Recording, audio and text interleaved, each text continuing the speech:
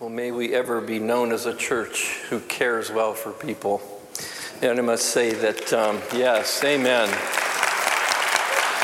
Amen. And you know, my family has received the care. My wife Karen, over 3 months ago, went into septic shock, a very serious infection. And 3 weeks in the hospital with antibiotics and things like that. And I had to replace her knee and all that kind of stuff, and she's recovering well. But I want to tell you, I want to thank this congregation of those of you that know what we've been through, and the prayers and the meals. We have felt the love, and I just want to thank you so much for that. So our subject tonight, or this afternoon, is called Finishing Well, as part of the series on transitions. And I don't know whether it was somebody's strategic plan or just the sovereignty of God that they would ask the older pastoral guy to do finishing well, knowing that, you know, he's probably closer to the finish line than the rest of us, so he may give some thought about this. And the truth of the matter is, I really do think about what it would be like to finish well. If you remember, several weeks back, Pastor Josh was talking about these stages of life, right? You know, like when you're young and you're like in your 20s, you know, you have dreams about, you know, the future, maybe having a family, career. You know, you're kind of invincible and immortal.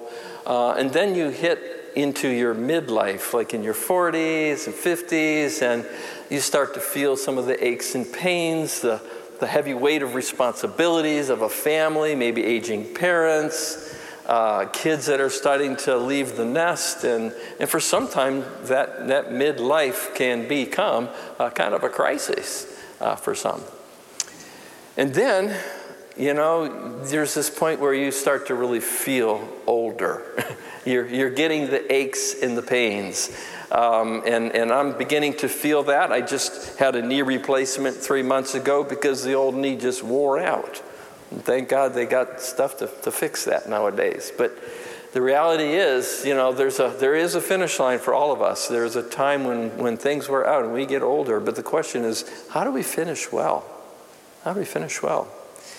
You know, it's interesting that in the United States, 10,000 people a day turn 65. It's called the baby boomers. Baby boomers out there? Got some baby boomers? I see you. Yeah.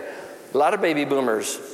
And the reality is and they seem to come to Florida for some reason, right?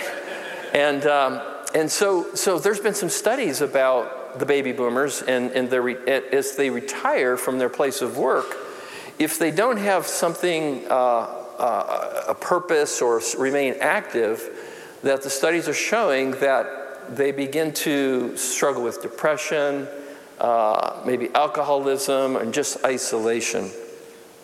And there's a program that I listen to on the way here on Sunday mornings called Growing Bolder. It's out of Orlando. Mark Middleton and Bill Schaefer. They interview people that are up in years, right? To encourage people, if you're getting up in years, not to just slide for home, but to dream and to continue living, right? And they've done a lot of research that people who remain physically active and socially connected to people and actually contribute or give back, that they live longer and they'll live happier lives. And I think that's really interesting. Well, the Bible describes our lifetime from beginning to end like a race that we're in. There's a start, right? We're born. And then there is a finish line. And we're going to look a little bit at the Apostle Paul, who is up in years. He is actually facing his death. He's in Rome in prison, and pretty assured that he's looking at an impending death. And so he writes to Timothy about this finish line that he's quickly approaching. And I'd like for you to stand as we read Paul's words to Timothy. It's in 2 Timothy chapter 4. For I am already being poured out as a drink offering, and the time of my departure has come. I have fought the good fight, I have finished the race, and I have kept the faith. Henceforth there is laid up for me the crown of righteousness, which the Lord, the righteous judge, will award me on that day, and not only to me, but also to all who love his appearing. Would you pray with me? Our Father, as we think about the reality of our own mortality, Lord, I pray that you would help us to live the days that we have and you have given us well. Would you teach us this morning what finishing well looks like from your word? And may we look to Jesus, our primary example of what it's like to finish well. So, Father, you know where all of us are on this race called life, and I pray that you would meet us right where we are today. In Jesus' name, amen. You can have a seat. So it's no question that not everybody finishes well. Paul mentions a couple of people. There was Demas, he mentions further in this text, who kind of fell out of the race because he loved this present world too much. In 1 Timothy, he mentions a couple of guys by name, Hymenaeus and Alexander, who just couldn't keep a good conscience and became shipwrecked of their faith. So the reality is not everybody finishes well. So whether you're in your 20s or in your midlife or you're getting up in years, the question we want to ask ourselves is, what does it take to finish well?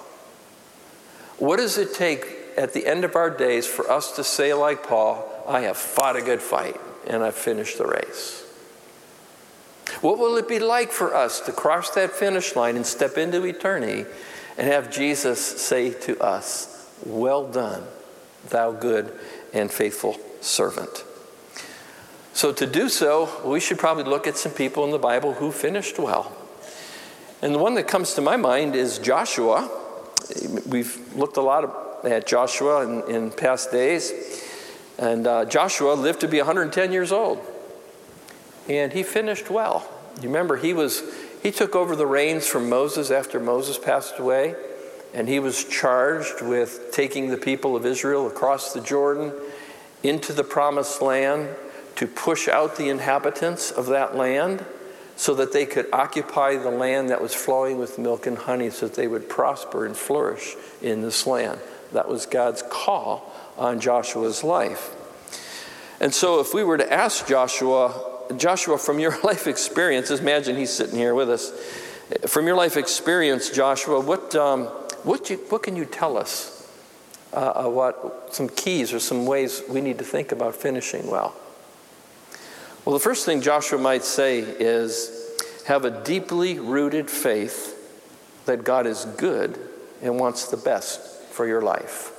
And I take this from this first chapter of Joshua as God speaks to Joshua as he's taken over for Moses. It's in verse 1. After the death of Moses, the servant of the Lord said to Joshua, the son of Nun, Moses' assistant, Moses, my servant, is dead. Now therefore, arise, go over this Jordan, you and all this people, into the land that I am giving to them. To the people of Israel, every place that the sole of your foot will tread upon, I have given it to you. Just as I promised Moses, from the wilderness in this Lebanon as far as the great river, the river Euphrates, and all the land of the Hittites to the great sea toward the going down and of the sun shall be your territory.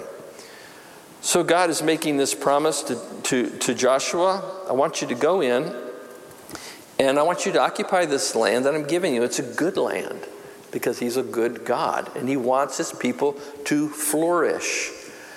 And so the goodness of God and believing in the goodness of God is really important for our journey, for the race that we're in. Because doubting whether or not God is good was really the cause for the fall in the first place. If you recall the story of Adam and Eve, Satan came and deceived them. They were given a beautiful place. They had everything they needed. And Satan put that question in their mark in their heads like, God's really holding out on you. He's not letting you eat of that tree over there. And the question mark, is God really good, began to fester. And that's what really caused the fall. It's so fundamental that we believe that God really is good and that we can trust him. Jesus said, the thief came to steal and to kill and to destroy. I came that you might have life and that you might have it abundantly. And in Ephesians chapter 1, I love this passage there. It talks about the inheritance we have in Jesus. Blessed be the God and Father of our Lord Jesus Christ, who has blessed us in Christ with every spiritual blessing in the heavenly places. In a verse that you're probably familiar with, Jeremiah 29:11, you've heard it quoted. You might have a plaque in your house somewhere. For I know the plans I have for you, declares the Lord, plans for welfare and not for evil, to give you a future and to give you a hope. God is good, and he wants the best for us. But there are times in life when hardship comes where we begin to question, God, are you really good? You know, when we learn of a friend or a family member that's diagnosed with cancer, or somebody, or you're going through a divorce, or your parents are going through a divorce, or you find that your kid is seriously addicted to drugs, or there's a bad car accident like happened on 1792 this week where a woman was killed. Those kind of things, you begin to wonder, God, are you really good? And can I trust you? In the book of Psalms, the psalmist is struggling with this very same question. Listen to his lament, Psalm 77. Will the Lord spurn forever and never again be favorable? Has his steadfast love forever ceased? Are his promises at the end for all time? Has God forgiven to be gracious? Has he in anger shut up his compassion? You ever had thoughts like that? Lord, are you really there? Are you really good? Then the psalmist takes into consideration, stops to remember. Then I thought, I will remember the deeds of the Lord. Yes, I will remember your miracles long ago. There's a time when we have to stop and go, wait a minute, if I look at the race I've run so far, there are moments where I really saw the goodness of God. I was driving through Starbucks coffee to get a cup of coffee this morning through the drive-through, and I come to get my coffee, and the lady says, that lady in front of you just paid for your coffee. And the person behind you. Small thing, but oh my goodness, a little taste of how God is good. And so how important that is. You know, I love it when we sing, Casey led us last week in that song, The Goodness of God, and talking about his faithfulness. I love that song, and it's such a reminder of God's goodness. So, trusting in God's goodness. So Joshua, so you were facing some real challenges. I mean, you had to cross the Jordan, then you had to face these walled cities, giants in the land, and a pretty serious military force that you were going to face. Were you ever afraid? Yeah, I was kind of afraid, but I realized God told me, he said he'd be with me. And this is what we read in Joshua chapter 1. No man shall be able to stand before you all the days of your life. Just as I was with Moses, I'll be with you. I will not leave you or forsake you. So be strong and courageous, for you shall cause this people to inherit the land that I swore to their fathers to give to them. You know, fear can be really paralyzing, can't it? I mean, it can really take us out of the race of life if we're afraid. And it reminds me of a time, my dad and I have some fond memories of my father when I was about 9 or 10 years old. He used to take me pheasant hunting up in Michigan. And we'd drive out into the country, and we'd find a nice cornfield, hoping to find some pheasants. And how we did this was we'd line up like this at the edge of a cornfield. And Dad would be maybe 40 yards away, and I was like his little bird dog. You know, I would walk and flush up the pheasants. So we would walk row by row. You know, I'd walk a row, keep an eye on Dad, right? You know, and we would keep going, row after row. And I remember one time I step into the row and Dad's not there. It's like, uh-oh. So I went up a few rows, and maybe he's ahead of me, and I couldn't find him. Go back a few more rows. I'm starting to get into a panic, right? I'm jumping up, trying to see if I could see the barrel of his shotgun sticking up over the cornfield. I'm panicking. I'm thinking, as a kid, I'm going to be out here in the middle of nowhere. You know, is somebody going to find me? How am I going to get back home? I was scared to death. Finally, I keep working my way through this cornfield, get to the far edge of this cornfield, and there's my dad. Whew. It calmed me right down to know that my dad, even though I couldn't see him, he was there all the time. And how true that is of God himself. He is always with us. Jesus said, I don't leave you as orphans. I just don't leave you. In fact, I'm going to send my Spirit to be in you forever. So we have this promise that God is always with us. In Genesis 28, verse 15, is the story of Jacob having this dream. And in the middle of the dream, God says to Jacob, I am with you and will keep you in all places. I remember putting my son to bed one night, and he was saying he was afraid, didn't want to go to sleep.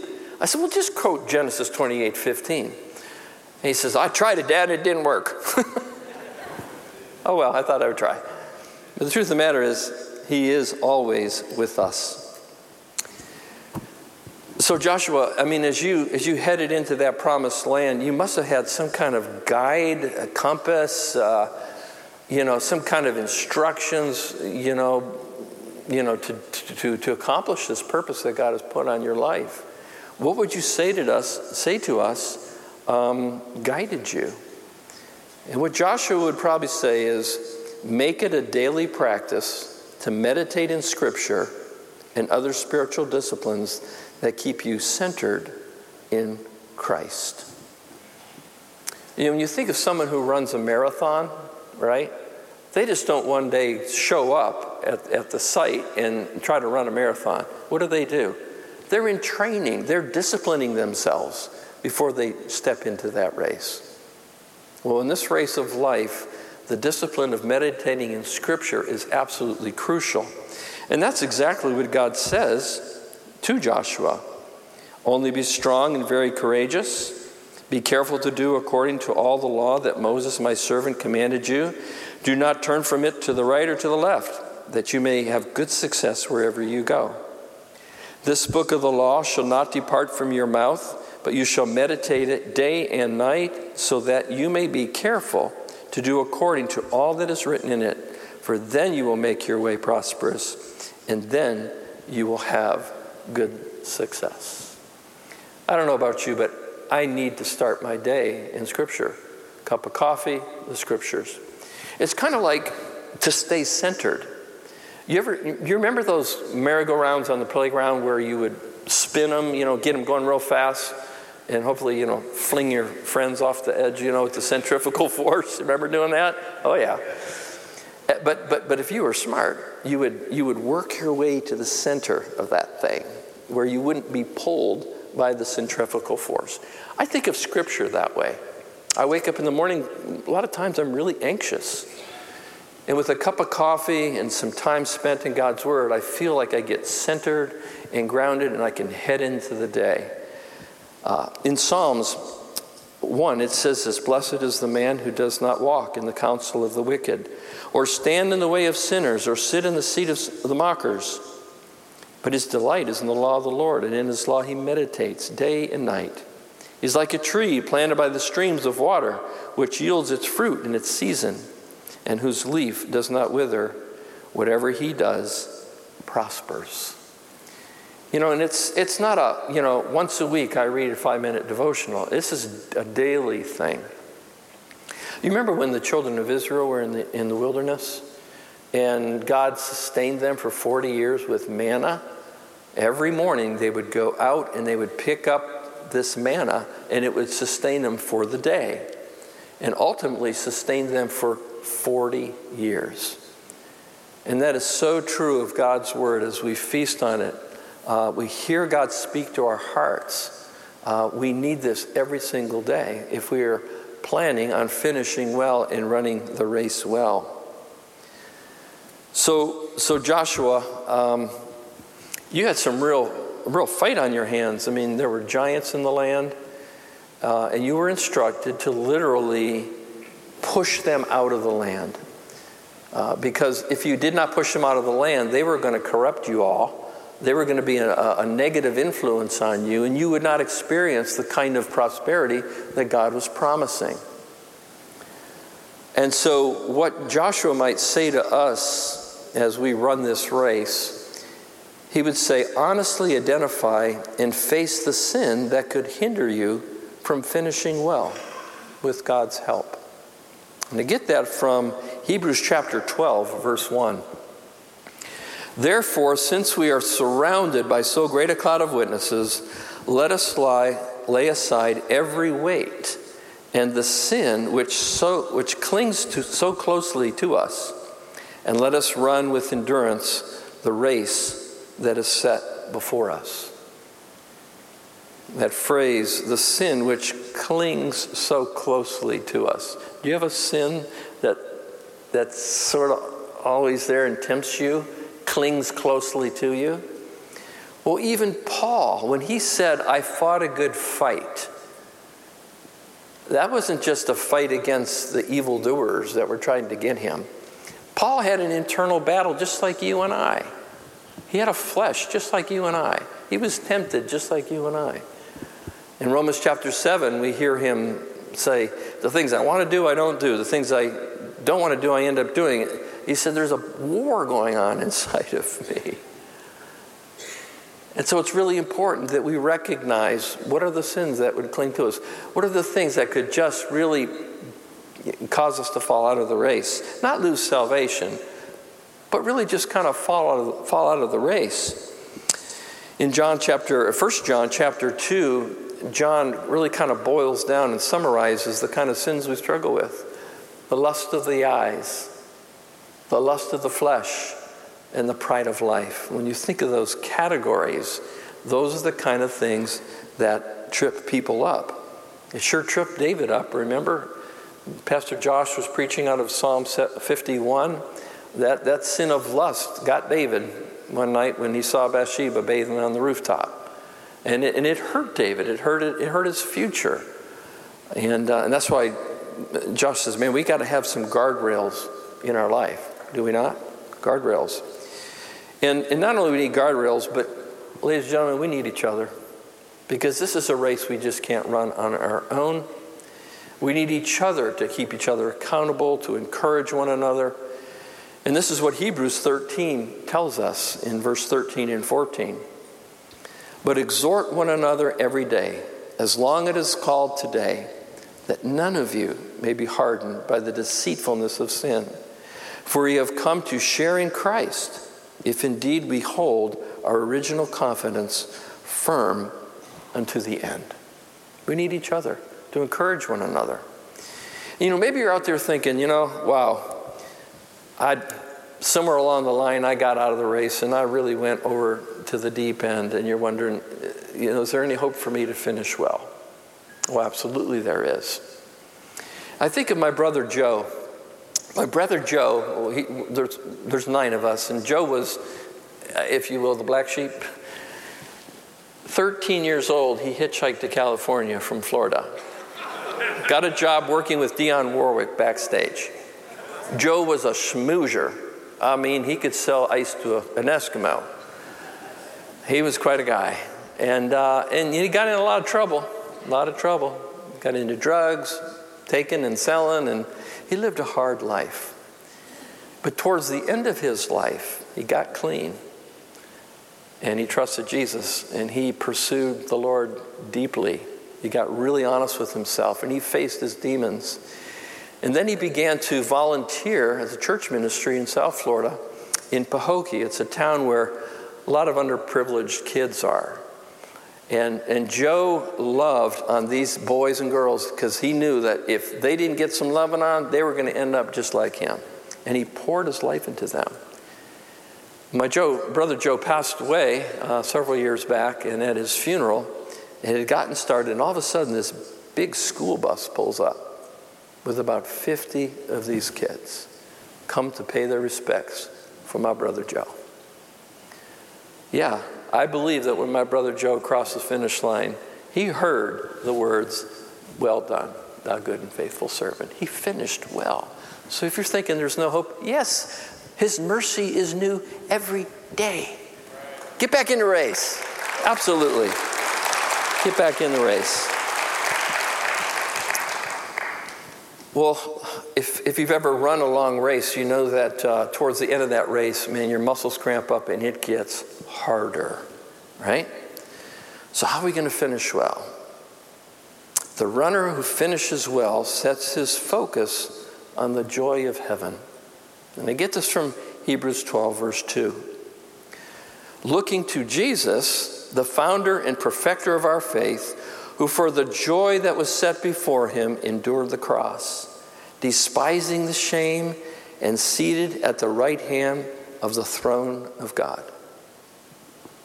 You imagine as Jesus approached that finish line, just experiencing abandonment of his friends that he poured his life into, betrayed by a friend, and then the physical pain that he suffered.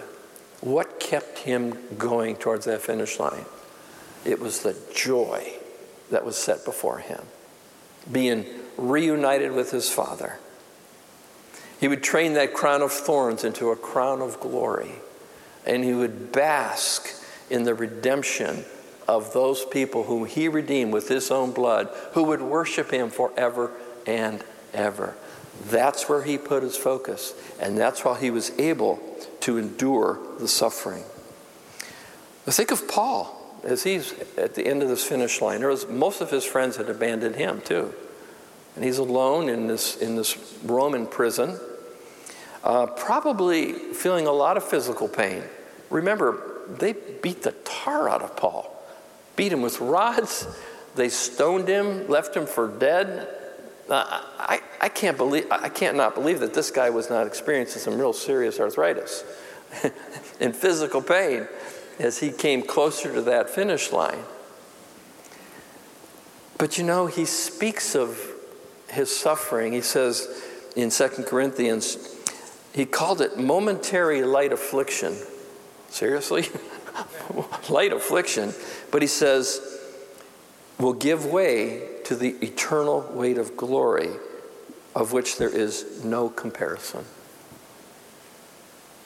No comparison. That's what kept him going. That's what kept him in the fight. I think of my mom. My mom, who raised 9 kids, that'll wear anybody out, right? And my mom used to be a hairdresser from the time she was 18 till she was 71. And her hands had arthritis so bad, when she thought I needed a haircut, I said, I'm good. Don't get near me with them scissors. But my mama, she, as she grew older, and she hated growing older, she said, this really is hard. I don't like it. And, but as I saw her grow older, what I saw was her longing for heaven. She would talk about it. Longing for heaven, to depart and be with Christ is far better. And I saw that grow. In Romans 8, it says that we groan within ourselves, longing for the redemption of our bodies. They say that a seasoned sailor can smell land before he sees it. How true that is. And as we grow older, we think how hard it is to grow old, the joy that's set before us, when every tear will be wiped away, and there will be no more death, and all things will be made new. That's not a fairy tale, folks. That's just true, because the next verse says, these words are faithful and they are true, from Revelation. So last of all, many of us growing older, maybe you have a bucket list. You have a bucket list, right? You gotta, before I cross that finish line, I'd like to, and you fill in the blank, right? Maybe you'd like to travel somewhere. Maybe you'd like to skydive. I don't know, whatever that is. For me, I'd like to go elk hunting in Montana with a bow. That's what I'd like to do, or fly fish in New Zealand. Wouldn't that be cool? I may never get to do that, but you got a bucket list. But several weeks ago, I was having coffee with a friend, You may know him, Greg Robson. He's been on a video here, and Greg is in his early 40s, and Greg has really gone through a difficult time battling colon cancer. And we were just getting caught up, and he had actually was doing pretty well with the colon cancer. It pretty much went in remission.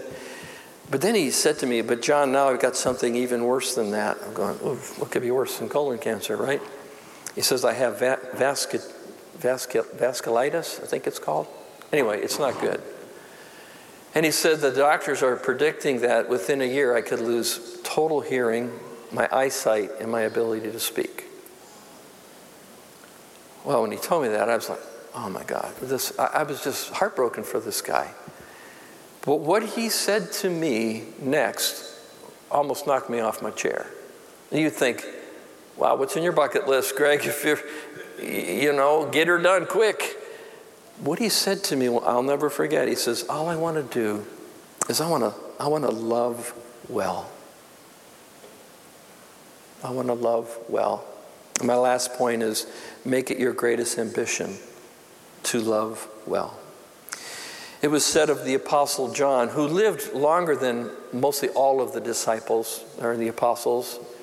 And it's said of him, historians say that when he was really up in age, where he couldn't really walk much or wouldn't speak sermons, that they would help him up in the middle of an assembly, and he would simply say, "Beloved, love one another," and then he would sit down. Imagine that. Jesus, when his final commandments to his disciples, said, "A new commandment I give unto you, that you love one another. And by this, they will know that you are my disciples." I want to introduce you in closing to a friend. Her name is Betty Skinner. You get a picture of her on the screen there. I kind of met Betty through a book that was on a bookshelf somewhere in the AdMed wing, and I thought, what's this? It was a book called The Hidden Life Awakened. And I read some of the forwards. It piqued my interest. So I took the book and I started reading it, and it's about her story. Kitty Crenshaw and Kathy Sapp write her story. And in her mid-40s, she went through a serious midlife crisis, depressed and hospitalized for like 6 months, very severe and really hard. But it's her story of recovery and how she grew into this relationship with Christ that was so deep. And she experienced a lot through the writings of some ancient writers like Julian of Norwich about the love of God. And somehow her heart was so opened to experience the love of God that's what poured out of her. So I shared the book with a couple of my colleagues, and they really liked it and said, "Man, we got to meet this woman. She lives in Jacksonville." So one of my interns said, "Let's go meet her." So she arranged a meeting. So she's in this nursing home in Jacksonville. So we head to Jacksonville, and we met Betty. She's got this little device so she could hear us. And I want to tell you something. When I look into the eyes of that woman, love poured out of her. It was amazing. It was an amazing experience to someone who had drank deep into the love of God, that out of that came love. Well, Betty is home with the Lord now. She was in her mid-90s, and she was writing letters close to her death. And here's one that she wrote. "Dear ones, here in the silence of my tiny room at the nursing home, I sit lonely. The diminishments of pain and of aging continuing unremittingly. I cannot hear, my eyesight is failing rapidly. And now my joy and comfort in the companionship of my children and dear friends has been taken away by this pandemic. I am locked in as we all endure this new sorrow and uncertainty, as we seek common ground in a world shattered by disease, hostility, and violence, as we stumble under the weight of loss and grief. How can we know and believe that God is with us? My dear friends, Jesus eases the intensity of the pain and helps me stay focused on love, enabling me to go forward and release everything to Him, knowing that no matter how the circumstances unfold, all shall be well. Jesus was always talking about love. Nothing else mattered to him. Everything he did was about setting the example of love. He fed the poor. He healed the desperate sick, never to show off his power or gain greater following, but because he was moved to tears by their suffering. He refused to bend to the hypocrisy of the religious without love. When an angry mob of churchmen threw a woman caught in adultery at his feet, he rose powerfully to her in defense in a very volatile situation, daring the one without sin to throw the first stone. After they slunk away, he helped her up to her feet and totally without judgment called her to a higher way, the way of love. I want to close with this poem. It's a poem that I often read and reflect on at memorial services. It always helps me realize my own mortality and what am I doing with my life. It's called The Dash. I read of a man who stood to speak at the funeral of a friend. He referred to the dates on her tombstone from the beginning to the end. He noted that first came the date of her birth and spoke of the following date with tears.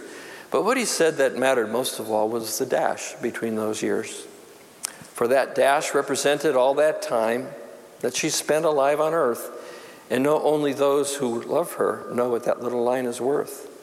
For it matters not how much we own, the cars, the house, the cash. What matters is how we love and live and how we spend our dash. So think about this long and hard. Are there things you'd like to change? For you never know how much time is left that can still be rearranged. If we could just slow down enough to consider what's true and real and always try to understand the way other people feel. Be less quick to anger, show appreciation more, and love the people in our lives like we never loved before. If we treat each other with respect and more often wear a smile, remembering that this special dash might only last a little while. So when our eulogy is being read, with our life's actions to rehash, would we be proud of the things they say about how we spent our dash? Would you pray with me? God our Father, we're thankful that you've given us life. And Father, you've invited us to run a race. Father, you've told us over and over in your word that you're good and that you're trustworthy, that you're with us, you'll never leave us. Father, I pray for anybody right now that is just struggling with life and they're wondering, where are you, God? Lord, that you would show up in some surprising kind of way with your deep love for them. And Father, would you help us to discipline ourselves and to hear you speak to us through your word. And Lord, as we go closer to that finish line and feel the aches and pains and hardships of life, would you help us to view heaven? Help us to know that beyond this life is the joy of heaven, unspeakable and beyond comparison. We're thankful because all this is possible because of Jesus, the one who went before us, who ran the race, finished the course, and gives us life. We thank you for that. In Jesus' name, amen.